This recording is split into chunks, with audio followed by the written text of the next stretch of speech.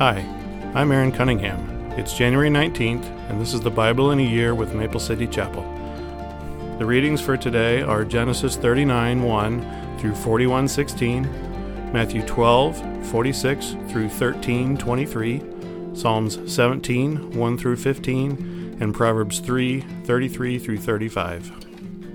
Genesis 39:1 through 41:16. When Joseph was taken to Egypt by the Ishmaelite traders, he was purchased by Potiphar, an Egyptian officer. Potiphar was captain of the guard for Pharaoh, the king of Egypt. The Lord was with Joseph, so he succeeded in everything he did as he served in the home of his Egyptian master. Potiphar noticed this and realized that the Lord was with Joseph, giving him success in everything he did. This pleased Potiphar, so he soon made Joseph his personal attendant. He put him in charge of his entire household and everything he owned. From the day Joseph was put in charge of his master's household and property, the Lord began to bless Potiphar's household for Joseph's sake. All his household affairs ran smoothly, and his crops and livestock flourished. So Potiphar gave Joseph complete administrative responsibility over everything he owned. With Joseph there, he didn't worry about a thing, except what kind of food to eat. Joseph was a very handsome and well-built young man, and Potiphar's wife soon began to look at him lustfully. "Come and sleep with me," she demanded. But Joseph refused. "Look," he told her, "my master trusts me with everything in his entire household. No one here has more authority than I do. He has held back nothing from me except you, because you are his wife. How could I do such a thing to him? It would be a great sin against God." She kept putting pressure on Joseph day after day, but he refused to sleep with her, and he kept out of her way as much as possible. One day, however, no one else was around when he went to do his work. She came and grabbed him by his cloak, demanding, "Come on, sleep with me." Joseph tore himself away, but he left his cloak in her hand as she ran from the house. When she saw that she was holding his cloak, and he had fled, she called out for her servants. Soon all the men came running. "Look," she said, "my husband has brought this Hebrew slave here to make fools of us. He came into my room to rape me, but I screamed. When he heard me scream, he ran outside and got away, but he left his cloak behind with me." She kept the cloak with her until her husband came home. Then she told him her story. "That Hebrew slave you've brought into our house tried to come in and fool around with me," she said. "But when I screamed, he ran outside, leaving his cloak with me." Potiphar was furious. He heard his wife's story about how Joseph had treated her, so he took Joseph and threw him into prison, where the king's prisoners were held, and there he remained. But the Lord was with Joseph in the prison and showed him his faithful love. And the Lord made Joseph a favorite with the prison warden. Before long, the warden put Joseph in charge of all other prisoners and over everything that happened in the prison. The warden had no more worries because Joseph took care of everything. The Lord was with him and caused everything he did to succeed. Some time later, Pharaoh's chief cupbearer and chief baker offended their royal master. Pharaoh became angry with these two officials, and he put them in prison where Joseph was, in the palace of the capital guard. They remained in prison for quite some time, and the captain of the guard assigned them to Joseph, who looked after them. While they were in prison, Pharaoh's cupbearer and baker each had a dream one night. Each dream had its own meaning.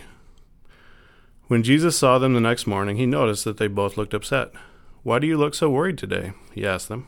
And they replied, "We both had dreams last night, but no one can tell us what they mean." "Interpreting dreams is God's business," Joseph replied. "Go ahead and tell me your dreams." So the chief cupbearer told Joseph his dream first. "In my dream," he said, "I saw a grapevine in front of me. The vine had 3 branches that began to bud and blossom, and soon it produced clusters of ripe grapes. I was holding Pharaoh's wine cup in my hand, so I took a cluster of grapes and squeezed the juice into the cup. Then I placed the cup in Pharaoh's hand." "This is what the dream means," Joseph said. "The 3 branches represent 3 days. Within 3 days, Pharaoh will lift you up and restore you to your position as his chief cupbearer. And please remember me and do me a favor when things go well for you. Mention me to Pharaoh so he might let me out of this place. For I was kidnapped from my homeland, the land of the Hebrews, and now I am here in prison, but I did nothing to deserve it."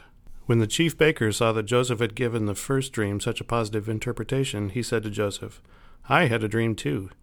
In my dream there were 3 baskets of white pastries stacked on my head. The top basket contained all kinds of pastries for Pharaoh, but the birds came and ate them from the basket on my head. "This is what the dream means," Joseph told him. "The 3 baskets also represent 3 days. 3 days from now, Pharaoh will lift you up and impale your body on a pole. Then birds will come and peck away at your flesh." Pharaoh's birthday came 3 days later, and he prepared a banquet for all his officials and staff. He summoned his chief cupbearer and chief baker to join the other officials. He then restored the chief cupbearer to his former position, so he could again hand Pharaoh his cup. But Pharaoh impaled the chief baker, just as Joseph had predicted when he interpreted his dream. Pharaoh's chief cupbearer, however, forgot all about Joseph, never giving him another thought. 2 full years later, Pharaoh dreamed that he was standing on the bank of the Nile River. In his dream, he saw 7 fat, healthy cows come up out of the river and begin grazing in the marsh grass. Then he saw 7 more cows come up behind them from the Nile, but these were scrawny and thin. These cows stood beside the fat cows on the river bank. Then the scrawny, thin cows ate the 7 healthy fat cows. At this point in the dream, Pharaoh woke up, but he fell asleep again and had a second dream. This time, he saw 7 heads of grain, plump and beautiful, growing on a single stalk. Then 7 more heads of grain appeared, but these were shriveled and withered by the east wind. And these thin heads swallowed up the 7 plump, well-formed heads. Then Pharaoh woke up again and realized it was a dream. The next morning, Pharaoh was very disturbed by the dreams, so he called for all his magicians and wise men of Egypt. When Pharaoh told them his dreams, not one of them could tell him what they meant. Finally, the king's chief cupbearer spoke up. "Today I have been reminded of my failure," he told Pharaoh. "Some time ago you were angry with the chief baker and me, and you imprisoned us in the palace of the captain of the guard. One night, the chief baker and I each had a dream, and each dream had its own meaning. There was a young Hebrew man with us in prison who was a slave of the captain of the guard. We told him our dreams, and he told us what each of our dreams meant. Everything happened just as he had predicted. I was restored to my position as cupbearer, and the chief baker was executed and impaled on a pole. Pharaoh sent for Joseph at once, and he was quickly brought from the prison. After he shaved and changed his clothes, he went in and stood before Pharaoh. Then Pharaoh said to Joseph, "I had a dream last night, and no one here can tell me what it means. But I have heard that when you hear about a dream, you can interpret it." "It is beyond my power to do this," Joseph replied, "but God can tell you what it means and set you at ease." Matthew 12:46 through 13:23. As Jesus was speaking to the crowd, his mother and brothers stood outside, asking to speak to him. Someone told Jesus, "Your mother and your brothers are standing outside, and they want to speak to you." Jesus asked, "Who is my mother? Who are my brothers?" Then he pointed to his disciples and said, "Look, these are my mothers and brothers. Anyone who does the will of my Father in heaven is my brother and sister and mother." Later that same day, Jesus left the house and sat beside the lake. A large crowd soon gathered around him, so he got into a boat. Then he sat there and taught as the people stood on the shore. He told many stories in the form of parables, such as this one. "Listen, a farmer went out to plant some seed. As he scattered them across his field, some seeds fell on a footpath, and the birds came and ate them. Other seeds fell on shallow soil with underlying rock.